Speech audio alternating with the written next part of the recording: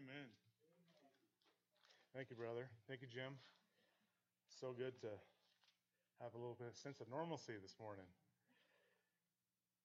I'm grateful to be here, grateful to be considered your pastor, and I'm so grateful to be able to share God's word with you.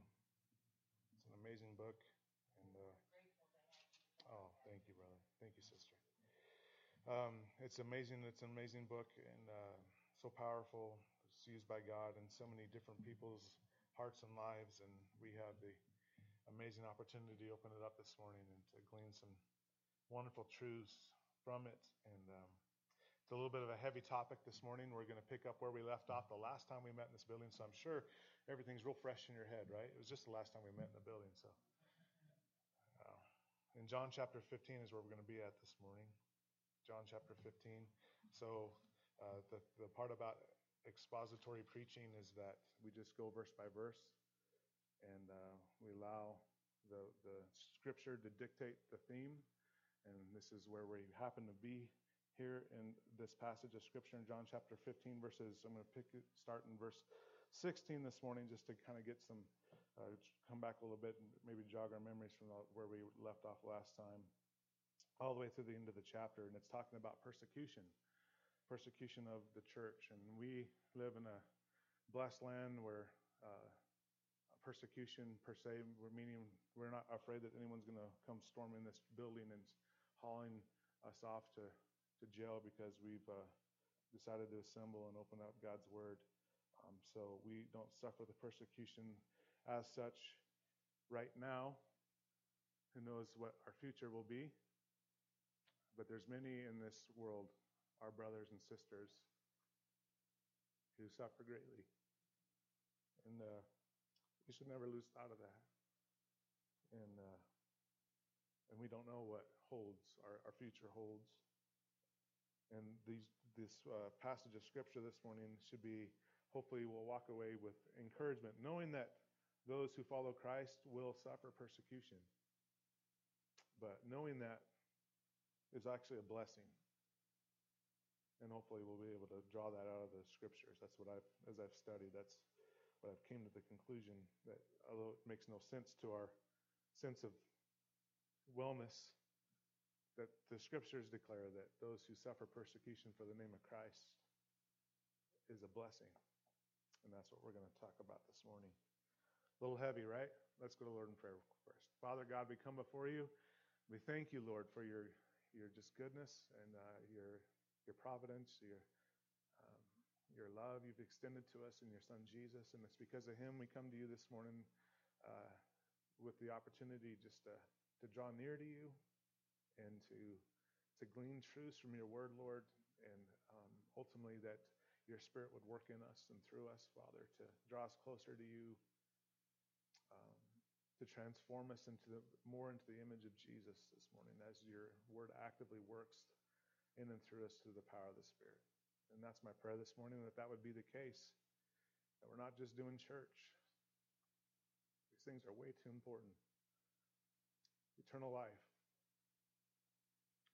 salvation, the meaning of life, all those things are way too important just to do church. And so, God, we just ask that you would use this time, Lord, in spite of our unworthiness, God. We stand in the worthiness of Christ, and we appeal to you through him, that you would work in and through us. And we do it in his name's sake. Amen. All right, well, let's go ahead and read the passage of scripture this morning. We're going to start in John 15, verse 16, just to kind of garner what we've been talking about. If you remember, John's 14 and 15 are my two most favorite passages in the book of John. Well, 17 is right up there as well. Anyway, since thus far, I should say, because it talks about the gifts given to us, the tremendous blessing it is to be a child of God, and to receive Jesus and to be born from above, to be given be a new creation in Christ. And with that, Jesus is in the upper room in John 14, and he begins to talk to his disciples that he knows like the trial of faith is coming. Jesus is going to go to the cross and their worlds are going to be rocked. He's going to die, right? And we know the rest of the story. Praise the Lord. 3 days later, he raises from the dead. He ascends. He's amongst the people, and then he ascends. And he's forever at the right hand of the Father. We know the rest of the story, but the disciples were still having some earthly, temporal understandings of what the Messiah, who the Messiah was, and what he was supposed to do. And so Jesus knows. He's preparing them. Look, I'm going to leave you, but I'm going to give you these things that are going to solidify you in your trial of faith. And I thought it was pretty good timing that we were covering that just on the eve of the coronavirus breaking out. That although we can have trials of faith, we can find ourselves up in the middle of the night worried and afraid. Through the Spirit and through His Word that He's given us, we can be reminded that God has not left us alone to fight these trials in our own strength and power.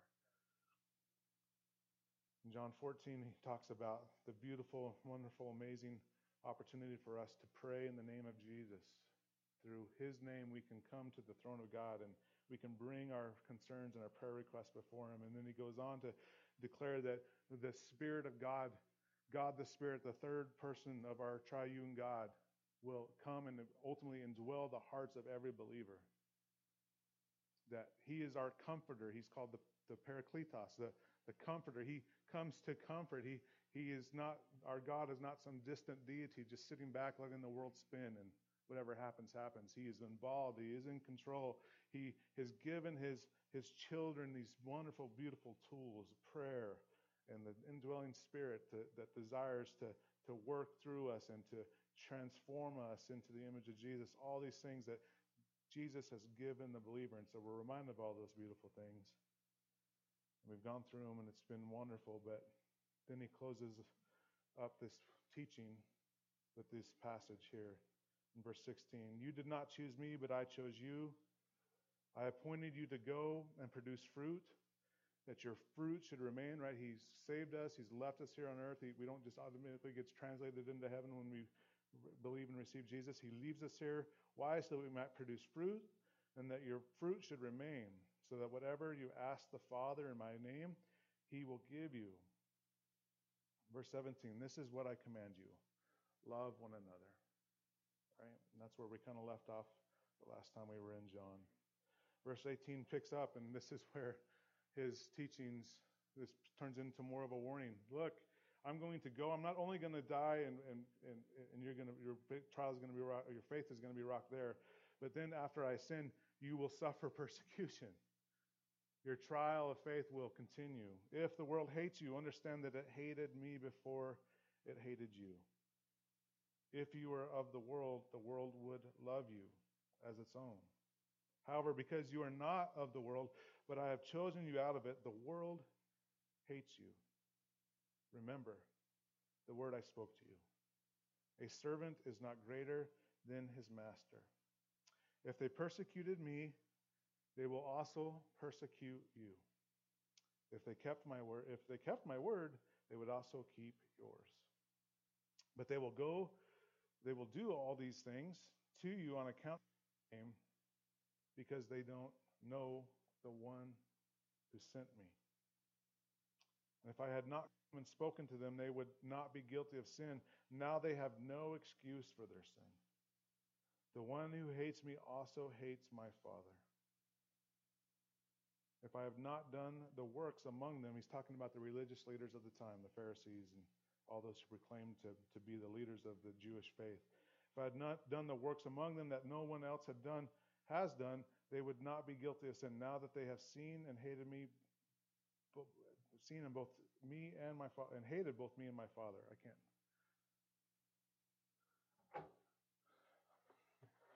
I got tears in my allergy season, brother. That's all it is. My words are all blurry. All right. Now they have seen and hated both me and my Father. But this happened so that the statement written in their law might be fulfilled. They hated me for no reason. And when the Counselor comes, the one I will send to you from the Father, the Spirit of truth who proceeds from the Father, he will testify about me. You also will testify because you have been with me from the beginning. So we have this passage of Scripture where he is telling his disciples that, look, I'm giving you these beautiful, wonderful tools to be able for you to endure these trials that are about ready to happen, and the prayer and the power of the Spirit. Oh, and by the way, if the world, because you've seen that you're going to see literally at the cross, right, that the world hates Jesus, and because they hate me, they're going to hate you. You will suffer persecution.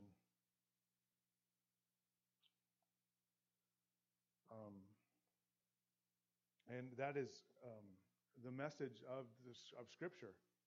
That is the reality for the majority, as I've mentioned, of our fellow brothers and sisters throughout the world. We had a chance to have a guy that ministered in the Middle East, and he said, you can always know that when someone claims Jesus and believes in Jesus, that is a genuine confession, because more than likely it means the death penalty for them, right? They were in a high risk of dying because of that proclamation of Jesus. And that is what the majority of the world is encountering.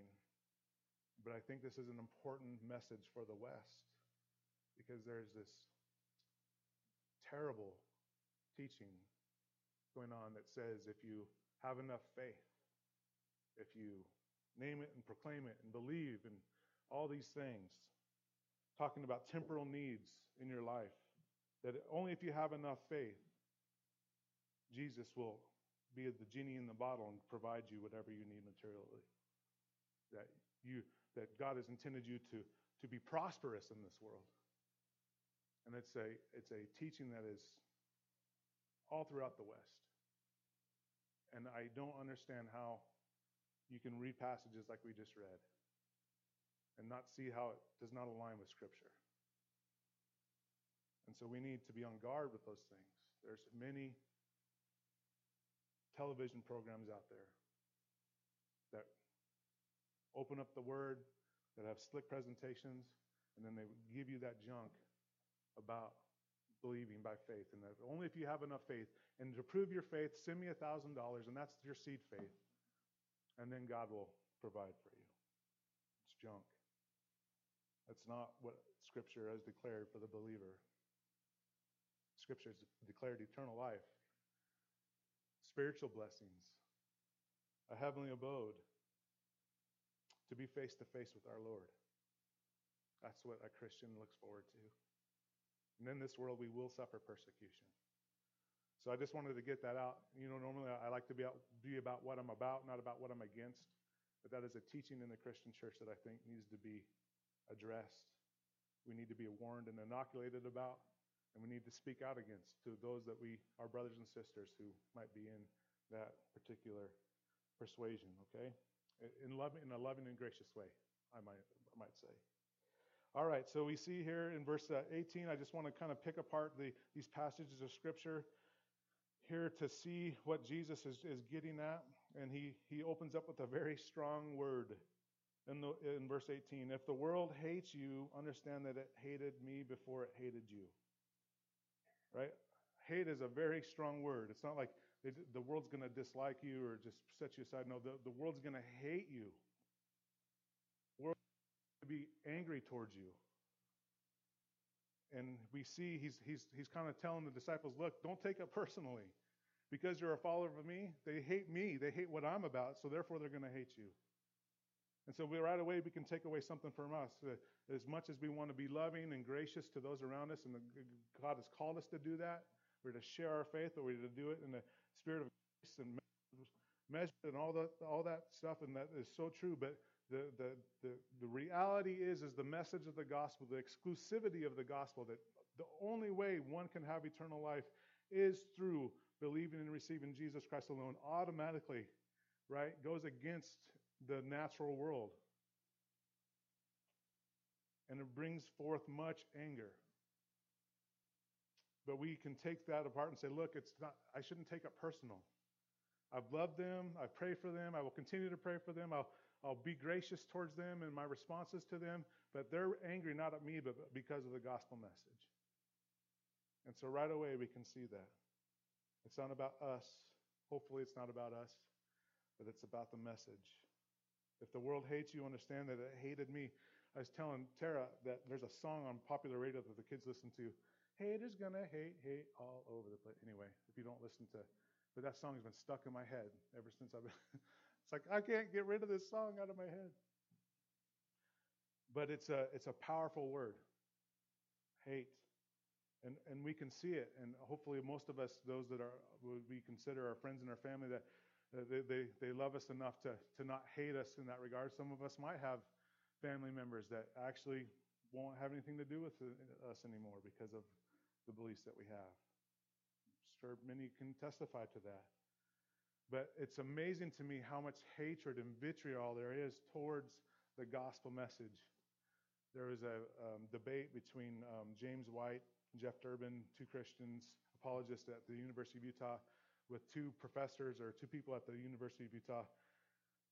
Obviously, they were like the president or the leaders of the atheist society of the college, and they had a debate on God, the reality of God.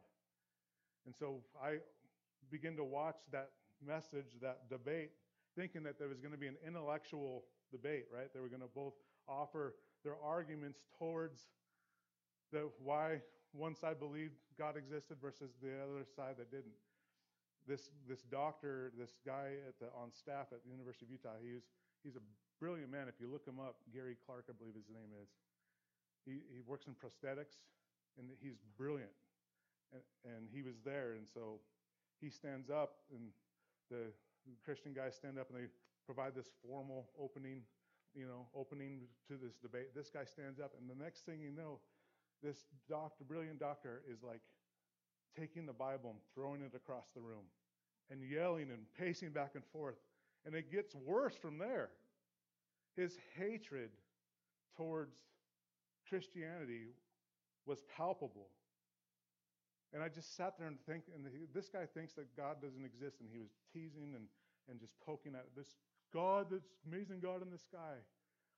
Now, when a kid comes to me and says, I have an imaginary friend, what do? Oh, that's great. Maybe even play along. That's wonderful. Well, tell him I said hi, or her I said hi. But I dismiss it as untruth, right? Not part of reality. And if this God is just untrue and just with some mythical thing that humans have made up, then why was he so angry? Why did he have so much hatred towards this God? When we went to India, they kept reminding us, look, you mentioned the name of Jesus out in public. We were in the far north. There's a chance you might be thrown into prison for proselyting. Why? Why is there so much hatred? And there's answers to that I probably can't cover all in this particular sermon. But there are answers that are found in Scripture, and we'll kind of touch on them this morning. But just understand this message that we have is a message that is either received and believed to the power of the Spirit, or it is rejected.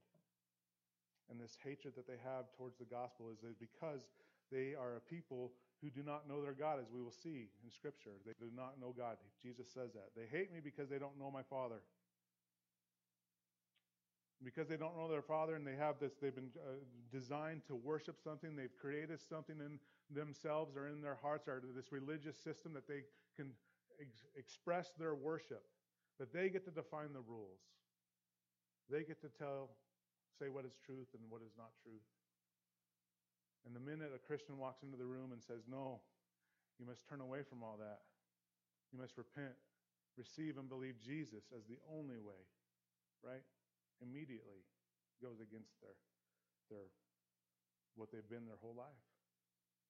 And we see that exclusivity of the gospel is the main reason why the world hates the message. But we know that God, the Creator God, demonstrated His love. He showed His love so much that He sent His one and only Son to die for us. That whosoever believes, it's a free gift for whosoever believes. How can a loving God send people to hell? A loving God has provided a way out of hell by sending His Son to die for you. All you must do is repent, turn from what you have been doing, and receive Jesus. Think about some gazillionaire, a couple gazillionaires. They're really been out of shape over this coronavirus. So they decided that they're going to give everyone in the entire world, okay, I'm going way off into Never Never Land here, right? They're going to give everyone in the entire world, they're going to pay off everybody's houses. No one's going to have a mortgage. And if you don't have a house, they're going to build you one. Every kid gets their own room. Throughout the entire world, that's what they're going to put all their money towards that. The majority of the world would say, awesome, you're an amazing guy, right? God sent his son into the world, not for temporal blessings, but for eternal salvation. And all someone has to do is receive and believe it. And instead of saying, yay, they turn in hatred and vitriol towards the message. Crazy. But that is the world we live in. It is yet another mark of this, what a sin has caused in this world. A people who is rebellious towards their God, who have made God of their own selves. All right. So hate's a strong word. If the world hates you, in verse 18, understand that it hated me before it hated you. If you were of the world would love you as its own. However, because you are not of the world, but I have chosen you out of it, the world hates you. So we see here that this persecution that comes, and it's not just overt, prison or beatings or death, but it can also, persecution can be the things that people say about you because of your belief at the workplace. Or we'll probably never know how many promotions were passed up because of what we believe, and we were too out sharing our faith too much to the work, to our self-employed. We have no idea what sometimes what the persecution is, but we should know as followers of Christ, we should expect persecution. And we see that if we are of the world, if we were just about the world and seeking the things of the world, then they would love us. But we're not. We were chosen out of it. Therefore, the world hates you. Moving on in verse 20. A servant is not greater than his master. We see there in verse 20, remember the word I spoke to you? He has already said this to his disciples in John chapter 13, right? Remember the words I spoke to you, a servant is not greater than his master. If they persecute me, they will also persecute you. If they kept my word, they will also keep yours. So he's contrasting what's going on with this group of people. If they keep my word, if they're of me, they will keep yours because you are my disciples. You right? I've chose you to build the foundation of my church. And so if they keep my words, they will keep yours. But if they persecuted me, they will also persecute you. And that message, a servant is not greater than his master, Jesus spoke about in John 13. We'll read that. It says, you call me teacher and Lord, and you are speaking rightly, since that is what I am. So if I, your Lord and teacher, have washed your feet, you also ought to wash one another's. For I have given you an example that you also should do just as I have done for you. Truly, I tell you, a servant is not greater than his master, and a master is not greater than the one who sent him. So in John chapter 13, Jesus washes his disciples' feet, right? I talked about it. I was yelling up here, the creator of the universe, right? Steps in, the creator who deserves all worship and glory and adoration, and people bowing down at his feet. Instead, he takes a towel and begins to wash his disciples' feet to show them an example of what it means to love one another, to be self-sacrificial towards one another. And Jesus says here, a servant is not greater than his master. If the master is doing it, then we should also. We should serve sacrificially for the bride that Christ loves. And Jesus demonstrated that in the foot washing and then ultimately going to the cross to die for his bride. And the same here as far as persecution is concerned. If the master endures persecution for the sake of his bride, we also should endure persecution for the sake of his bride in the gospel. And he goes on in verse 21, these things in my name, he says. But they will do all these things to you on account of my name because they don't know the one who sent me. And so he talks about his name. They will do these things on the account of my name. And this is a great opportunity to teach what Jesus was talking about earlier about him praying in Jesus' name. In the Middle East, in that time, the name was the description that embodies the essential being of the person. If you were to say the name Jesus of Nazareth, they would see who Jesus of Nazareth. They wouldn't just be a handle, it wasn't just a name. It was who he embodied, what he was all about. It talked about his character and the will of the person bearing it. And so when you evoke the name of Jesus in that culture, you were evoking the essential embodiment of who Jesus was. And we see this in persecution. If we evoke the embodiment of who Jesus was, Creator God coming into his creation to save mankind, for he is the way that man comes to the Father except by me. If he declares those things, those are, as followers, that is what we declare. And we declare the name of Jesus in that, and because of that, we suffer persecution. And why? Because they don't know who sent me. And we saw that in John 14. Whatever you ask in my name, I will do it, so that the Father may be glorified in the Son. So whatever you ask in my name, in John chapter 14. And so I'm going back to this to draw into what I opened up with, that this teaching about, look, all you have to do is declare Jesus in a prayer. And whatever you ask, and as long as you put Jesus at the end of it, and you believe and have faith, you're going to receive it. But we see here through this teaching that when he said, when you ask in my name, we're declaring the embodiment of who Jesus is. We're declaring his authority. We're declaring about his will be done, not our own, as we've described. And John would go on to describe further in 1 John. We had that sermon already. But we see here that when we say we invoke Jesus' name, it's not a magic potion or a spell. It is declaring who Jesus is, and by his name we're saying our prayers going up, and the persecution that we're going to do is because we are trying to embody the essential being and character of who Jesus is. We're praying according to Jesus' will. We will suffer for the name of Jesus because he's told us we will. And we see the reason of the hatred there at the end of verse 21, because they do not know the one who sent me. These religious leaders who have the Old Testament practically memorized. They walk around their long phylacteries, and they have all these laws, right? These laws around the laws of Moses, so they can't even get close to violating these laws, and so they're super religious, but yet they have no relationship with God. They don't know God. It's a sad reality.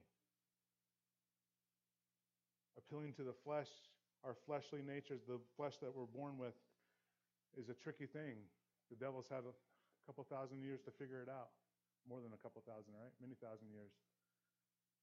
When we say appeal to the flesh, we can often point to the people that will just go out and live loosely and, do all kinds of fornication and sexual immorality, and say, look, they're appeasing their flesh. But there's this other portion of appeasing the flesh that's found in religious acts, where you do so much religious workings that you feel good about yourself. You form a sense of self-righteousness because of all these good things that you're doing, and so therefore I'm a pretty good person. It's the same thing. Appealing to our flesh. The Bible declares that our righteousness is as filthy rags in the eyes of God. The Bible declares that there is no one righteous, no, not one. We are all separated and undone because of sin. And there's no amount of religion and self-righteous works that we can do to change that. But there is a way. Jesus, who knew no sin, became sin for us, that all who would receive and believe him and trust in his accomplished work alone, we not only get our sin taken away, but then his righteousness is applied to our account. It's an amazing gift. And that is the only way we can be accepted by our God, through Christ's righteousness alone. He says, because they do not know him. The reason for the hatred is because they don't know the Father. They've built their entire lives around this religious system, and here comes Jesus saying, nope, it's all in vain. You only need to believe and receive me. And it causes hatred and division. Verse 22, if I had spoken to them, they would not be guilty of sin. Now they have for their sin. Talking about the sin of rejecting Jesus as the Messiah, Jesus as the Son of God. They have no excuse. They saw Jesus, they saw him perform those works and miracles, and there's no excuse for them to reject him. But they do, because they desire their power and their self-righteousness over what Jesus is offering them. Verse 23, the one who hates me also hates my Father. You can't have both. Same God. If you hate Jesus, you hate the Father. Verse 24, if I had not done these works among them that no one else has done, it would not be sin. Now that they have seen and hated me and now that they have seen and hated both me and my Father. That this has happened, so that the statement written in their law might be fulfilled. They hated me for no reason. So again, another messianic psalm that is fulfilled through Jesus. Psalm 69. It's a psalm written by David, I believe. It's a messianic song pointing to the Messiah. And Jesus fulfills yet another Old Testament prophecy. They hated me for no reason. Psalm 69. And so what's our takeaway this morning? It's 11:30, so I guess I should wrap it up, huh? It's so nice to have interaction, like see people, facial expressions, and people nodding, or not falling asleep nodding. Praying for me, I know, right? So good. God, so good. So what's our takeaway? I know it's a heavy topic, and I'm just trying to be faithful to what I see in Scripture. But we have a takeaway. Should be able to take this, what Jesus is saying about persecution, and apply it to our lives. And I think the takeaway can be found at the end of John 15, and also what Jesus speaks about in Matthew chapter 5 in the Sermon on the Mount. When he opens up the Sermon on the Mount, he begins to declare what the kingdom of heaven is like, right? Blessed are the poor in spirit, for theirs is the kingdom of heaven. Blessed are those who mourn, for they will be comforted. Blessed are the humble. All these juxtaposed things that what this world says we need to be successful in the kingdom. No, we need to be poor in spirit. We need to be humble. These are the things that God's people should have. Blessed are those who hunger and thirst for righteousness, for they will be filled. Blessed are the merciful, for they will be shown mercy. Blessed are the pure in heart, for they will see God. Blessed are the peacemakers, for they will be called the sons of God. And then verse 10, curveball. Blessed are those who are persecuted because of righteousness, for the kingdom of heaven is theirs. He goes on in verse 11, you are blessed when they insult you. See, persecution comes in many forms. And persecute you. And falsely say every kind of evil against you because of me. Jesus says we should be blessed. Blessed are you if you suffer persecution for my name's sake. So what's our takeaway this morning? Well, in the kingdom of God, what seems to be a bad thing is actually a blessing. From the words of our Savior himself, blessed are they who are persecuted for his name's sake. That's our takeaway this morning. We don't know what's to come, but and I'm not claiming I know what's going to happen in the future, but the way that things are trending, right? I think we're going to probably suffer more persecution in the days to come. But we need to cling to the Word. And just as much as we cling to the promise of salvation found in Jesus alone, we need to cling to the understanding that when persecution does come, don't take it personal. It's not on us. It's because of the message that we have. There will be some that will hate you for it. There will be some that will receive and believe Jesus. And the beautiful part about it is it's not us. It's the power of the Spirit doing it inside of us. And that's how John closes. Verse 26 back in John 15. When the Counselor comes, the one I will send from the Father, the Spirit of truth who proceeds from the Father, he will testify about me. So when you're testifying to someone and you're empowered by the Spirit of God, guess what? It's God the Spirit working through you. When you're persecuted, it's God the Spirit that's going to help you to endure that persecution. It's the gift of God the Spirit indwelling in the hearts of the believers that can make the blessings of persecution actually a reality in a believer's life. It's not going to be because of our own willpower. If that's the case, I'm certainly not going to be doing very well. It needs to be the power of the Spirit. The Spirit will testify about me, and you will also testify because you have been with me from the beginning. The power of the Spirit. It is only through Him.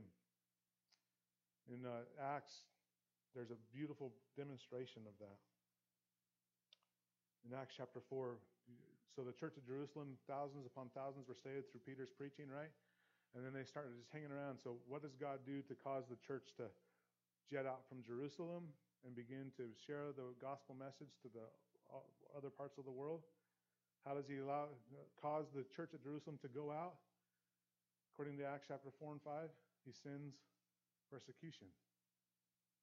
And we see how the power of the Spirit is really God the Spirit doing it inside of the hearts of the believers is the means. It's not us, right? We need to yield to the Spirit inside of us. And so in Acts chapter 4, 8 through 12, Peter and John are proclaiming Jesus in Acts chapter 4 in Jerusalem. They say 5,000 men got saved. And again, the religious leaders did not like this was happening because all these, right, former Jewish people are being converted to Christianity, to the children of the way of Jesus. And so they throw John and Peter in prison. And they're suffering persecution yet again. And they come and are before the tribunal the next day. And you got to put yourself in that place, right? You're out preaching Jesus. You see thousands get saved. That's amazing. But all of a sudden the authorities haul you off to jail because of it. Where's your heart going to be? Well, through the power of the Spirit, this is what happened with Peter. Then Peter was filled with the Holy Spirit in verse 8 and said to them, rulers of the people and elders, if we are being examined today about the good deed we have done to a disabled man, and by what means he was healed, let it be known to all the people of Israel that by the name of Jesus Christ of Nazareth, by His name, whom you crucified and whom God raised from the dead, by Him this man is standing here before you. And this Jesus is the stone rejected by you builders, which has become the cornerstone. And he says that salvation and no one else. There is no other name under heaven given to people by which must be saved. He had a chance to soften up the message to get out of his persecution. He had the chance to water it down a little bit, make it a little more palatable. But instead, through the power of the Holy Spirit, he declares the exclusivity of the gospel. Salvation is found in Jesus Christ alone. And it is only through the power of the Spirit that we can do the same. I think of John Huss, who played a large role in why we have the English Bible, German reformer, who was burned at the stake, and as he was at the stake, he was singing a psalm, singing hymns, only through the power of the Spirit, in my opinion. I think of Madison, forget her last name, forgive me, who was a teenage girl in Columbine, who had a gun pointed to her head and asked, do you still believe in God? And her answer was yes, through the power of the Spirit. Only through the power of the Spirit. Think of Jim Elliot and his wife Elizabeth, who went into the Ecuadorian village of a native people in Ecuador, and him and four other men were trying to reach them with the gospel, and they were martyred. That tribe killed them. 10 years later, Elizabeth goes back into that same village. And God used her to bring many to the Lord in that same tribe. How can a wife go back into the village of the tribe that killed her husband? Through the power of the Spirit. And the persecution that will come, the good news, our takeaway this morning is it is only through the power of the Spirit that we will endure and God will be glorified in it. Blessed are those who suffer persecution. Let's pray. God, we love you and are thankful for this opportunity to open up your word and to see your beautiful, matchless grace. And we're thankful, God, to